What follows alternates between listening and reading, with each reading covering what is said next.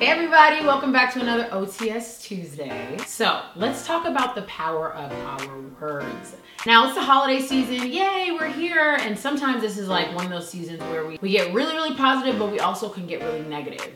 We say stuff like, oh girl, you know, I've been trying to lose this weight. Or man, I really don't have what it takes to do X, Y, and Z. And we don't realize that the power of our life is in the power of our tongue. Proverbs 18:21 in the Bible says, the tongue has the power of life and death. That is a crazy, beautiful, and serious statement. We have to remember that when we speak negatively of ourselves, of our people, of our surroundings, of our situation, we are not only giving power to that negativity, but we're not fueling or reminding ourselves of the positivity that's supposed to be coming out of the lessons that we're learning or the trials that we're experiencing. Yes, there are moments we want to get down on ourselves or be in a negative space or just have a moment of pity. We cannot live in pity because we have purpose to accomplish. You know what I'm saying?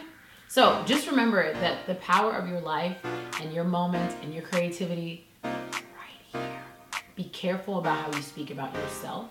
Be careful about how you speak about other people.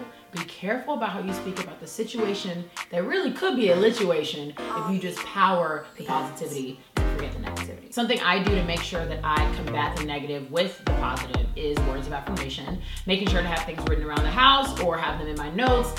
Checking through Instagram sometime to get inspired. I also make sure to talk to the right people all the time who are positive and make sure that they can combat my negativity anytime I feel like going down that spiral. So all those moments of trials and tribulations and fear, we have the power to speak into those situations. So don't forget, you're stronger than you think. You are stronger than you think, and so are the words that you say.